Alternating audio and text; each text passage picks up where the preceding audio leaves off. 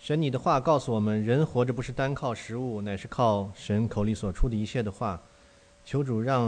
求主你让我们在学习你的话语的时候，让我们在你的在你看到你在以色列人身上所行的各样的神迹和奇事。我们也知道你的恩典不仅仅是在以色列人身上，也在我们众人身上。求主你亲自带领我们以下的时间，让我们丰丰满满的可以有得着。奉主基督耶稣圣名，阿们。那么因为上2个星期我去vacation， 所以呢就是这个主日学呢可能有点次序有点不对，因为其他弟兄已经讲到撒母耳记以后了，但是我们现在回来看一下这个撒母耳记。那么撒母耳记上和下呢，实际上就是它基本上就有点像一个纪实的一个文学的故事，就是讲了很多的事实，然后所以我们在这里呢，就是把它的这个这些事件过一下，然后再给予一些适当的总结。那么撒母耳记的故事呢，开始于这个以法莲山地的一个城市叫做示罗。那么在约书亚的日子呢，这个以色列人就在示罗分地，并且呢设立会幕。那么故事的开始呢，讲述了2个家庭，就是以利加拿和以利这2个家庭。那么在这个以法莲山地的这个以利加拿呢，他有2个妻子，这个皮尼拿和哈拿。那么皮尼拿呢是有子女，但是呢哈拿没有。那么这个呢就成为他这2个妻子之间呢彼此不和的这个原因。那么有一次呢，哈拿在示罗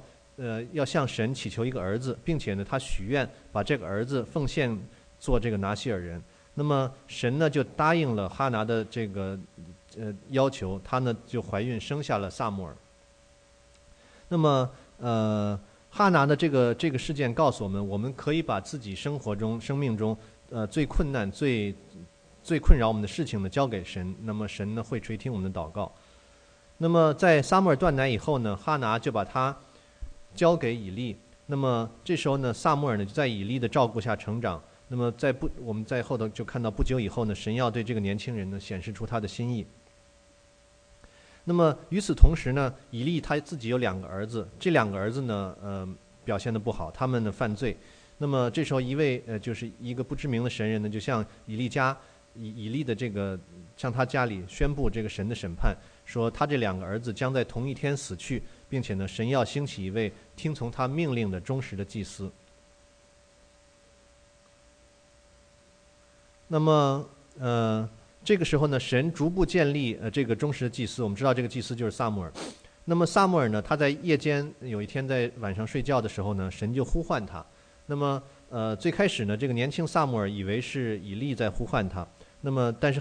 因为以利他的毕竟属灵上他的经验多一点，以利很快就明白这个是神在召唤他，所以呢他就告诉这个撒母耳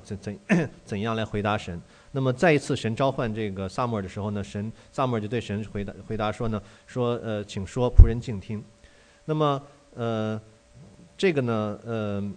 也给我们这个做基督徒提供了一个很好的一个模范，就是我们应当好好的来准备，并且去聆听神给我们的话语。那么以色列呢不久便认识了撒母耳是神派给他们的先知。那么因为以利没有办法管束自己的2个儿子，但是呢这个并没有阻挡神对以色列这个旨意的实行。那么神审判了以利家的同时呢，他也培育了这个撒母耳作为这个以利的继承者。那么这是撒母耳记上第1段关于这个故事。那么后面呢，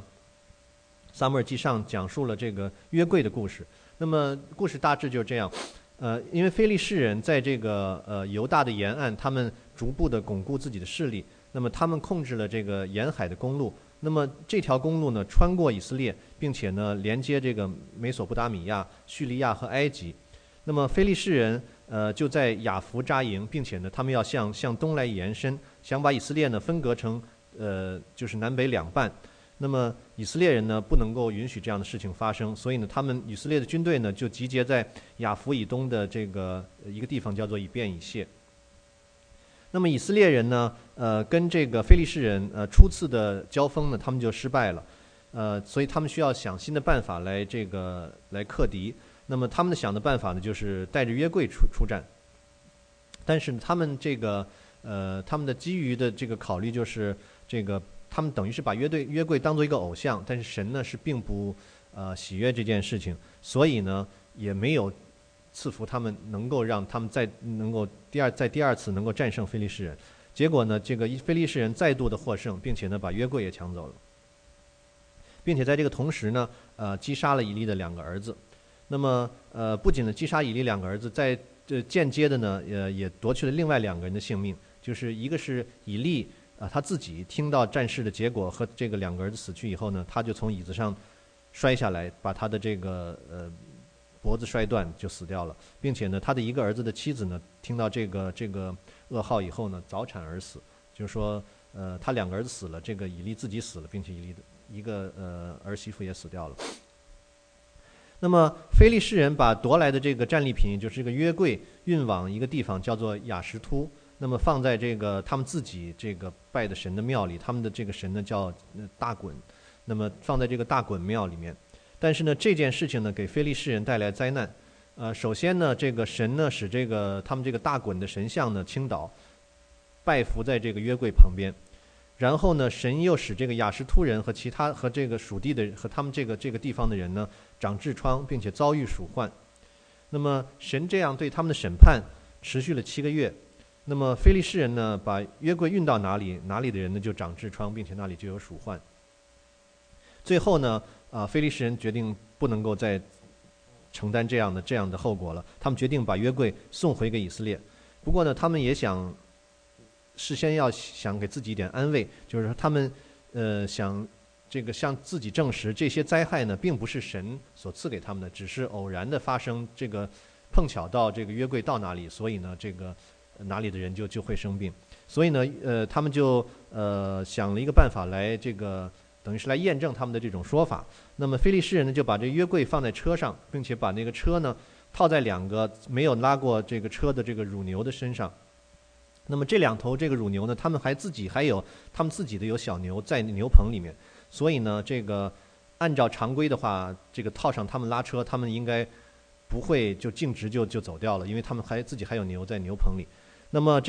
非利士人就说如果把这个车带上路，他们如果就这2头牛如果径直的往这个以色列的城市伯示麦走去的话呢，那么这个灾祸呢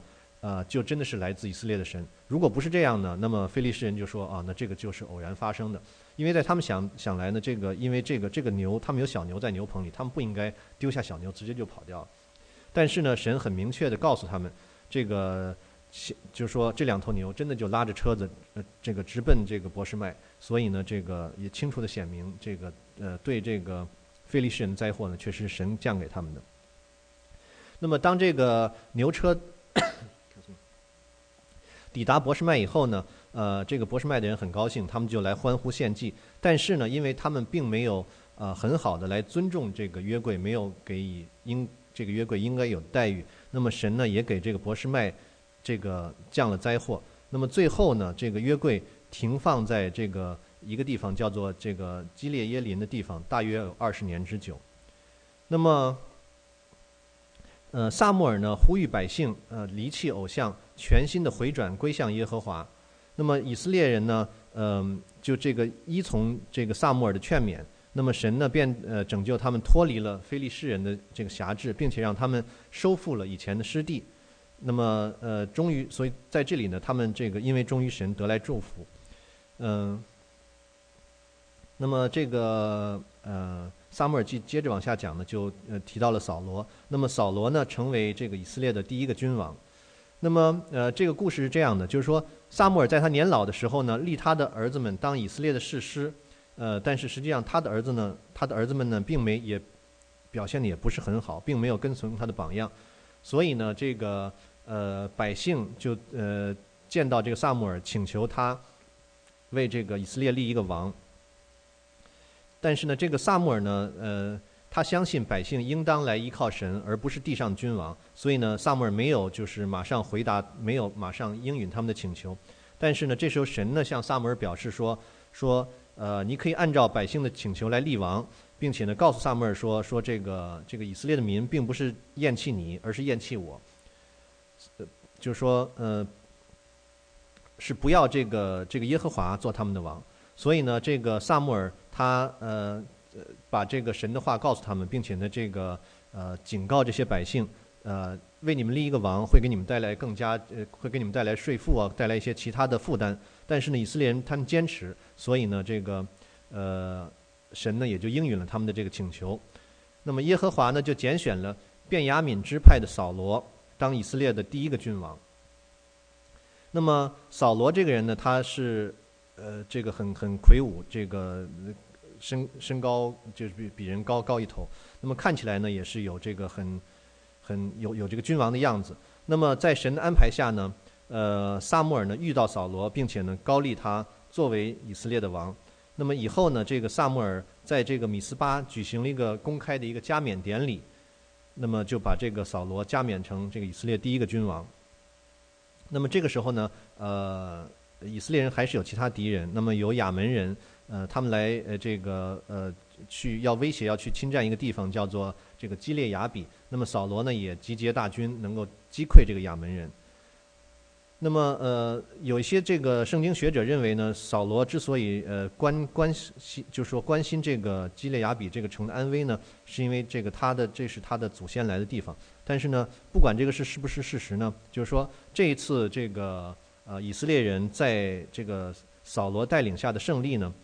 使这个以色列人欢欣鼓舞，并且呢他们归荣耀于神，并且呢确认了这个扫罗是他们的这个君王的地位。那么扫罗的王位稳固以后呢，撒母耳就招聚百姓，因为呢他认为这是他最后一次向这个百姓训勉的时候呢，所以呢他就是讲了一些事情。他的这个训词呢包括3个部分。首先呢，这个撒母耳他说他愿意向他曾经冒犯的人做出赔偿，任何想要申诉的人呢可以把这个申诉状呈到王的面前，他会来处理。那么但是百姓呢认为这个撒母耳向来是忠心的，没有什么这个做的不合适的事情。那么其次呢，这个撒母耳指出呢，以色列人得罪了神，神呢从一开始就是他是守了这个跟以色列人的约，但是以色列人呢却3番5次的违约，并且他们立王的请求呢是神所不喜悦的，因为这不是神在起初的时候对他们的计划。其次呢，就是说百姓要求立王的是这个出于错误的动机，他们忘记了神，只求这个有困难能够得到迅速的解决。那么神为了表示这个他不喜悦这个以色列人的这个举动呢，这个神降下了大雨，毁坏了他们的小麦的收成。这是第2件事情。第3件事情呢，就是说撒母耳敦促百姓全心的来跟从耶和华。虽然他们犯了罪，但是如果他们悔改，除去偶像的话呢，仍然来信靠神，那么神会赦免他们。最后呢，撒母耳这个应允为以色列人祷告，但是也是警告他们说，如果他们继续行恶的话呢，他们的王就是扫罗也不能够救他们脱离神的审判。这是撒母耳训词的这几个方面。那么这卷书接着往下记述呢，按照时间呢，那么就是讲到了扫罗他作为这个王呢，他逐渐的表现出了他的一些缺点。那么虽然这个扫罗呢是一个这个骁勇善战的军事的领袖，那么他呢与非利士人的战斗呢获得胜利，并且呢击败了这个摩亚和亚门，使这个疆界巩固。但是呢他的这个为人呢表现出了一些缺点。那么第一呢，就是说扫罗为了达到他的目的呢，他违规做了祭司的执事。那么这件事情是什么呢？就是说扫罗在吉甲集结大军，当时在等候这个撒母耳前来向耶和华献祭。这个撒母耳曾经告诉扫罗要等候7天，但是呢在时间还没有到的时候呢，扫罗呢就等不及了，所以他就是擅自献祭，要激励百姓的这个士气。撒母耳在他献祭以后到来，就告诉扫罗说，这个神不喜悦你这件事情，并且神呢将会夺去你的国位，并且选一位这个新的王来出来。这是第1件事情。第2件事情呢，就是说扫罗轻率起事，并且呢鲁莽的行事。那么就是有一次呢，百姓他们在与敌人征战的时候呢，他们需要吃东西才能够补充他们的这个精力嘛。可是这个扫罗就宣告说，任何人不能够在以色列得胜之前来进食。所以当他们击溃敌人以后呢，由于百姓饥饿，就吃了一些这个肉，并且呢，他的儿子约拿单因为不知道这个扫罗当时他的这个起的这个誓，也吃了蜂蜜，所以呢，这个扫罗当时也是就是来决定，甚至要来处死他的这个儿子约拿单。后来呢，幸亏的百姓阻止，所以呢，这件事情才没有做成。那么这是第二件事情。第三件事情呢，就是说，扫罗没有按照神的指示来对付亚玛利人。那么耶和华借着撒母耳向这个扫罗指示，要毁灭这个亚玛利人，连同他们的一切的东西。但是呢，扫罗呢却存留了他们的牛羊。所以呢，这个撒母耳知道了以后呢，很气愤地告诉扫罗说呢，说你既然厌弃耶和华的命令，耶和华也要厌弃你做王。这句话呢，虽然换来了扫罗一些悔改之意，但是呢，这时候已经太晚了，因为他违背了神的命令，这个羞辱了神和君王的位分，所以呢，撒母耳离开了吉甲。那么，所以我们从扫罗的故事看出来，就是说，神所拣选的领袖呢，也必须要一直的来这个忠实的对神来忠实，才能够成为别人的榜样，才能够得神的喜悦。那么，这个是扫罗的故事。那么，我们知道扫罗犯了罪，所以呢，撒母耳也说了，说神要兴起一个新的王。那么这个新的王呢，就是大卫。那么，尽管以利和他的两个儿子没有能够忠实的来服侍百姓，但是呢，并没有妨碍这个神对这个祭司执事的这个计划。那么，神审判了以利一家，并且呢，兴起撒母耳成为一个忠实的祭司。同样呢，扫罗的失败也不是说明就是说神就失败了。那么耶和华寻找另外一个人，实现他对这个以色列王国的计划。那么耶和华这个时候差遣撒母耳到伯利恒去，到了耶西的家中。那么神已经拣选了耶西的8个儿子中间的一位，作为以色列的第2任的君王。但是呢，实际上在这个神引领撒母耳到这个大卫面前之前呢，连撒母耳也不知道到底这个神是拣选了这个耶西的哪一个儿子作为君王。这一段记述呢，有2个事情是要值得我们注意的。一个呢是大卫之所以可以被神选为王呢，神并不是看他的外表，因为这个大卫的外表呢跟扫罗应该是有不小的差距。扫罗是一个仪表堂堂又高人一头的这么一个人，但是呢大卫呢就是应该是不是很起眼的这么一个人。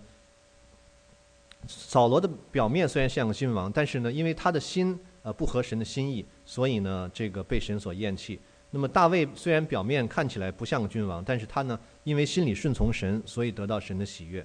那么即使到今天呢，神也会用各样的人放在我们身边。那么使我们要知道的就是说，神会使用那些把心献给他的人。那么第二件事情就是说，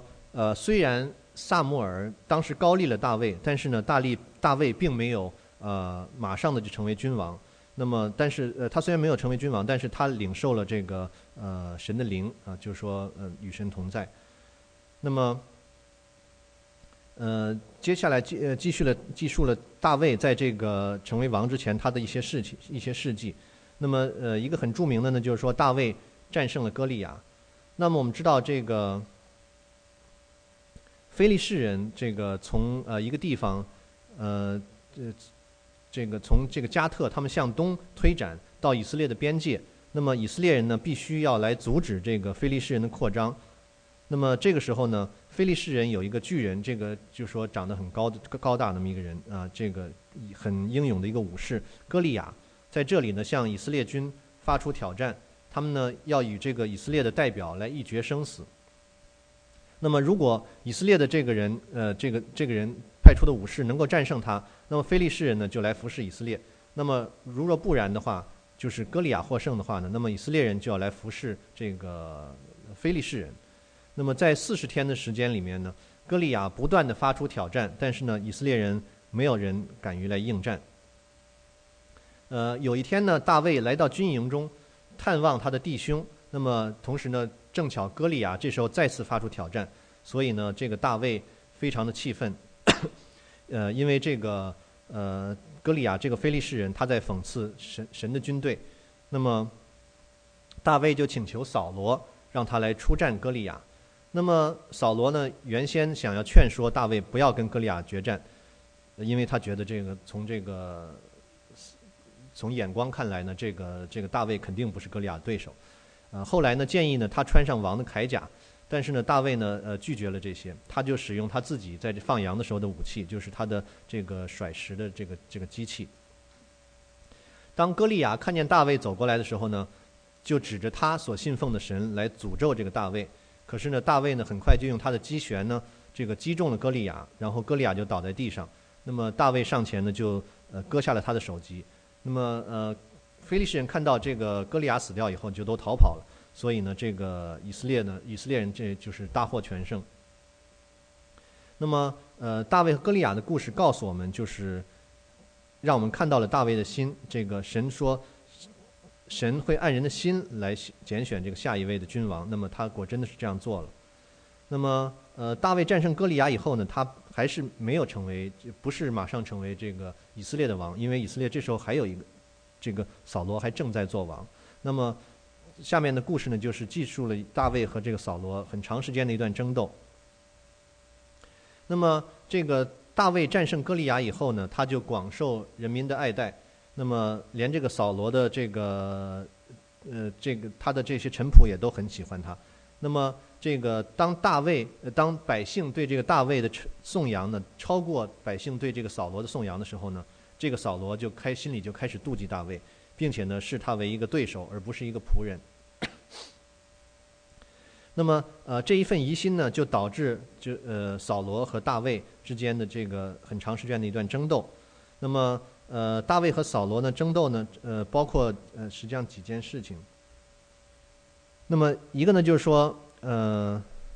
有几个重点的事情，就是说大卫虽然是这个和扫罗在争斗，但是呢，这个扫罗的儿子约拿单呢和大卫成为了好朋友。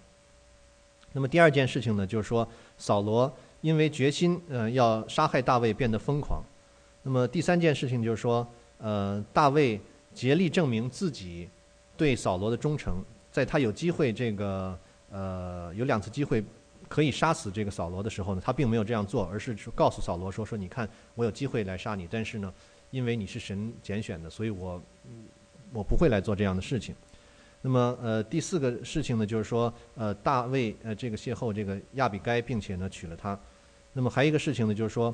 后来大卫对扫罗彻底失望，所以就是投靠非利士人，因为在那边会比较安全，可以这个躲避这个扫罗的追杀。那么由于非利士的首领虽然大卫投靠了非利士人，但是非利士的人首领对大卫仍然有戒心，因为大卫曾经是跟他们作对的。所以呢在非利士人与这个扫罗的征战中呢非利士人没有允许大卫与他们共同的来赴战场。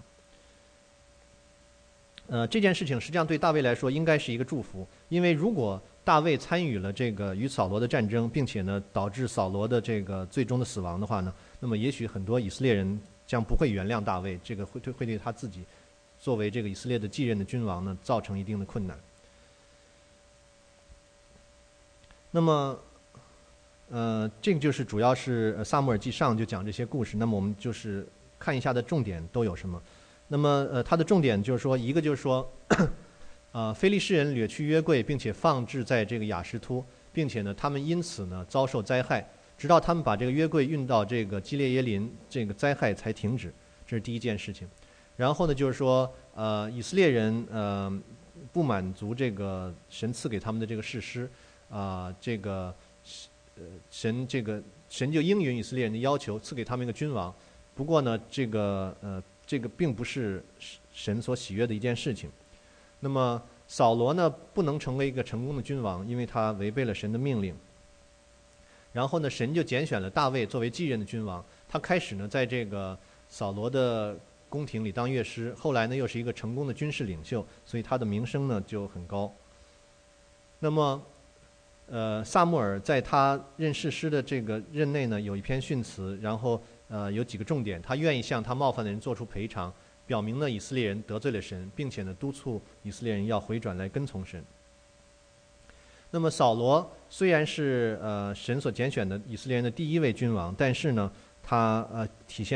表现出了自己的一些弱点和这个违背神的事情比如有他这个在这个僭越祭司的执事，然后呢鲁莽的起誓，并且呢要按照这个誓言而行，并且呢不依照神的旨意对付亚玛力人。那么这些都显出了他的本性。那么鉴于这些事情的发生呢，神就高立了大卫，并且呢，这个我们从高立大卫这件事情看出呢，神选他的这个领袖呢是看他的心，而不是看他的外表。那么大卫接着打败了这个看起来不能战胜的武士这个歌利亚。这件事情呢告诉我们，就是说我们应当关心的是神的荣耀，不是我们的荣耀。那么还有几件事情，就是说因为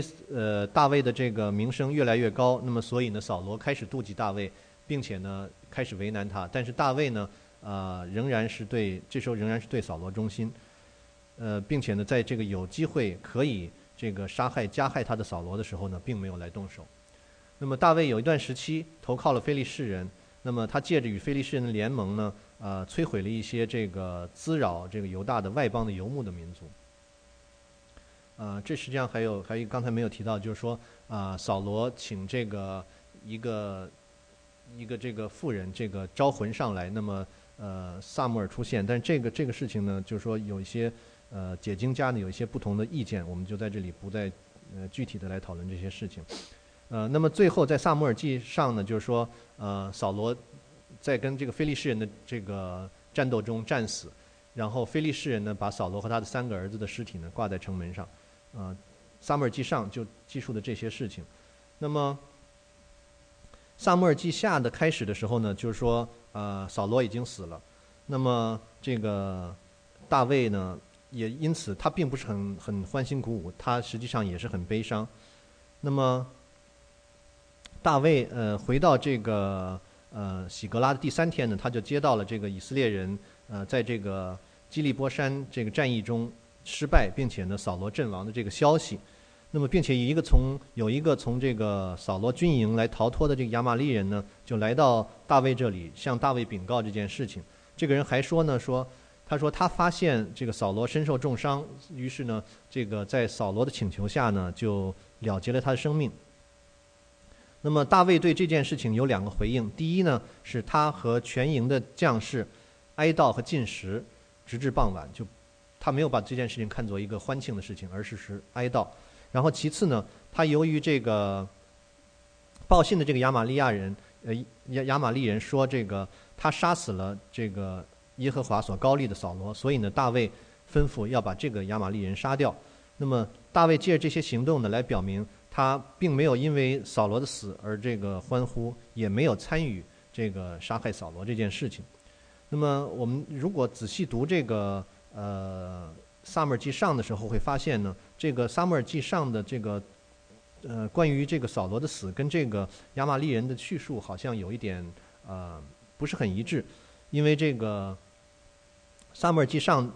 曾经记述呢说这个扫罗是自行了断，而这个撒母耳记下的第1章呢，这个亚玛力人说呢是他杀死了这个身受重伤的扫罗。那么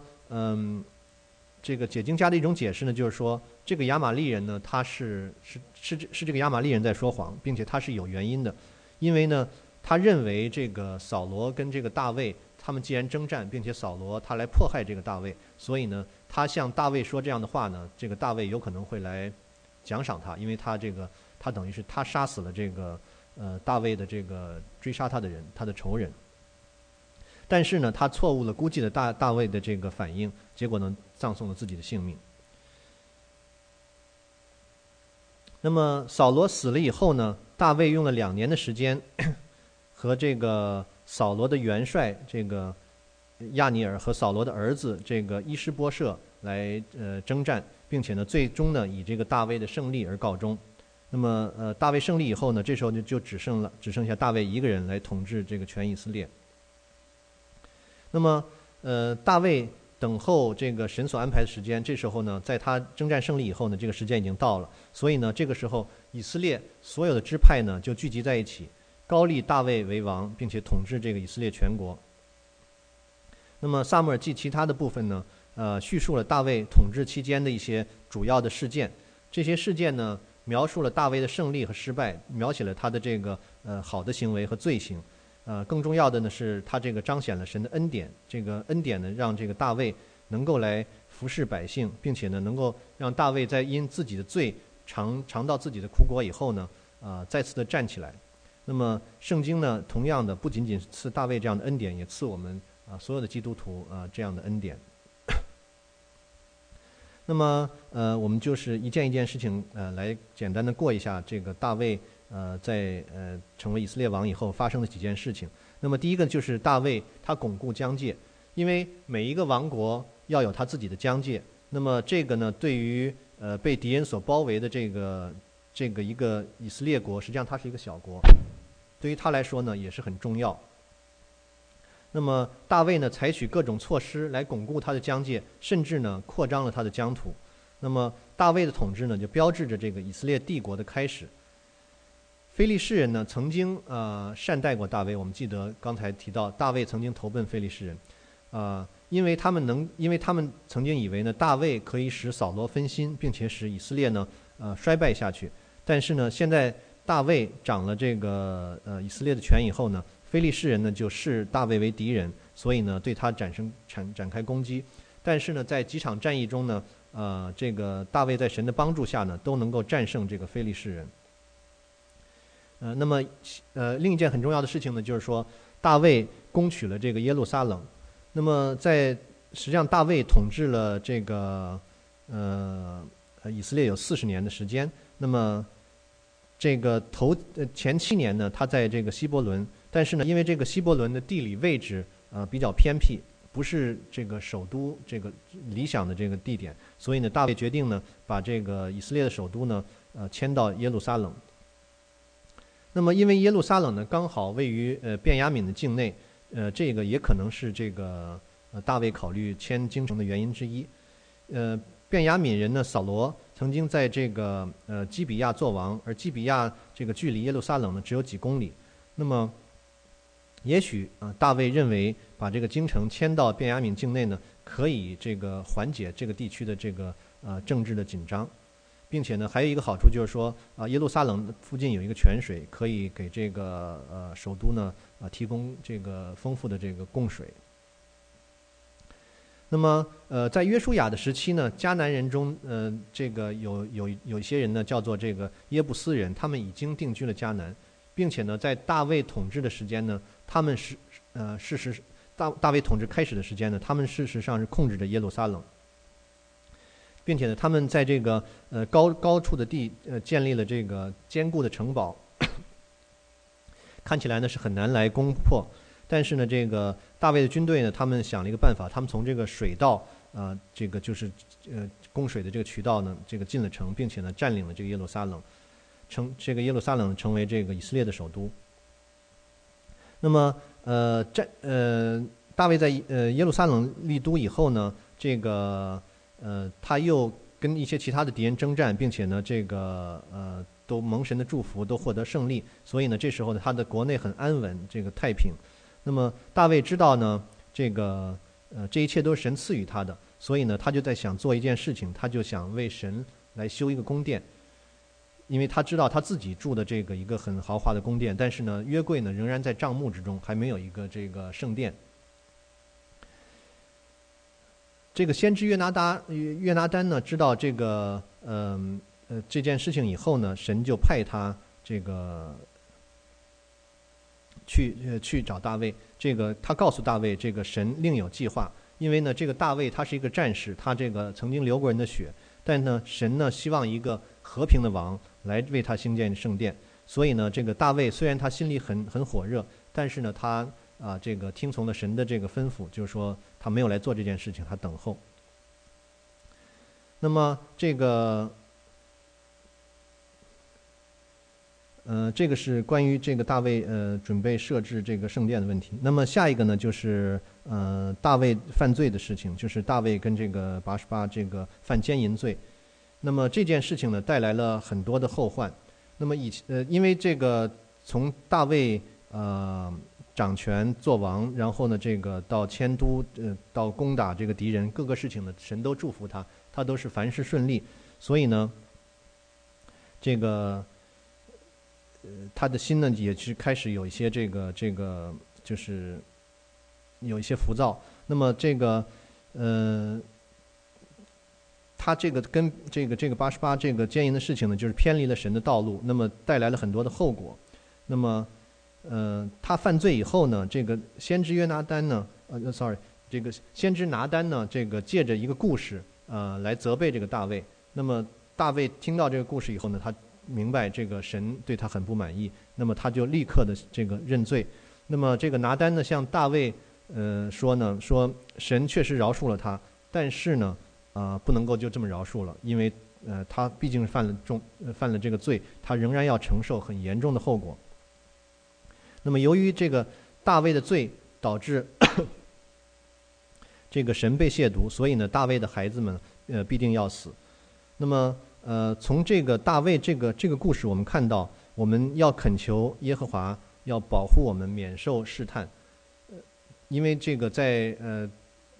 我们是主内的弟兄姊妹，不信的人呢常常会看我们的一举一动，如果他呢看见我们犯罪，就等于是我们因为我们自己的行为呢而亵渎了神。那么再回到大卫的故事，大卫认罪以后呢，这个神的恩典再次的临到大卫。那么这个拔示巴呢再次怀孕，生下一个孩子呢叫做所罗门。那么所罗门呢，我们知道他会成为以色列的下一个君王，并且来兴建圣殿。在结束这故事之前呢，我想指出就是说从这个撒母耳上下我们看到基督徒生活的两个重要的原则。那么第一个就是说一切罪都会带来后果。那么大卫的罪给自己和家人带来了恶果。那么那些面临试探的人呢，要牢记这个大卫为犯罪所付出的高昂的代价。第二个就是说神的恩典够用，足以遮盖所有呼求他的人罪。当大卫真的是真心悔改，认识到自己罪，向神这个呼求的时候呢，神不仅赦免了他呢，而且呢赐给他所罗门，让这个所罗门成为下一代的君王来兴建圣殿。那么我们要知道，这个故事并不是表示神他可以姑息这个罪行，也不是说我们就可以存一个侥幸的心理，说我们可以在犯罪以后来向神这个祈求赦免。那么这个因为神有恩典，所以我们便可以故意的犯罪。这个想法肯定是错误的。那么另一方面呢，就是说我们知道神确实是愿意赦免那些为罪羞愧并且真心悔改的人。那么最后这一点就是说大卫王朝乱世。那么我们知道先知拿单呢曾经警告过大卫，说这个因为他的罪，所以呢刀剑杀戮不会离开他的家。那么撒母耳记下这个后半部分呢，便叙述了这个大卫王国接踵而来的一些乱世。那么我们简单的提一下就好了，就是有这个暗嫩玷污他玛，这个亚沙龙的叛乱和这个示巴的叛乱，这个造成这几件事情造成这个大卫的王国非常的混乱，他自己还被迫的来逃跑。那么我们简单的回顾一下撒母耳记下的一些这个重点。那么撒母耳记下告诉我们，这个它的主题就是说大卫和他怎样来兴起做王并且呢选择这个耶路撒冷做首都神和他立约，并且他在神面前犯的罪以及带来的一些后果。那么还有呢，就是说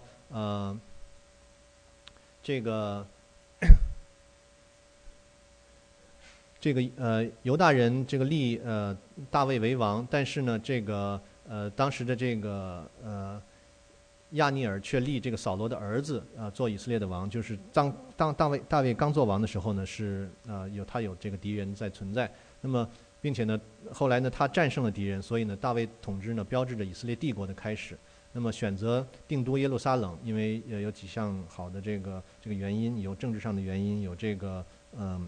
积水方面的原因。那么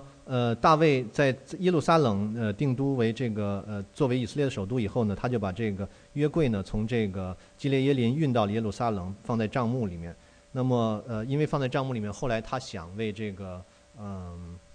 神来建一个圣殿，但是神呢告诉他，就是说因为你手上有血，所以呢我需要一个和平的王来做这件事情，所以你不要做。然后他也顺服了神的旨意。那么神与大卫立约并且呢给了他一些应许就是包括他的儿子可以来兴建圣殿他建立这个大卫的王朝，并且呢这个他的慈爱不会离开大卫的家。那么因为大卫犯的奸淫罪，那么我们可以在这里看到所有罪带来了严重的后果。那么另一方面呢犯罪者如果是向神真心的这个悔改的话呢，神的恩典也是够用然后就是在以后大卫王国几件乱事造成了这个国家的这个战争。那么撒母耳上下记呢主要就是这些内容。那我们做一个简短祷告，我们就可以结束。亲爱的天父，我们赞美感谢你因为如今我们因着信借着你儿子的宝血可以成为蒙恩救赎的人。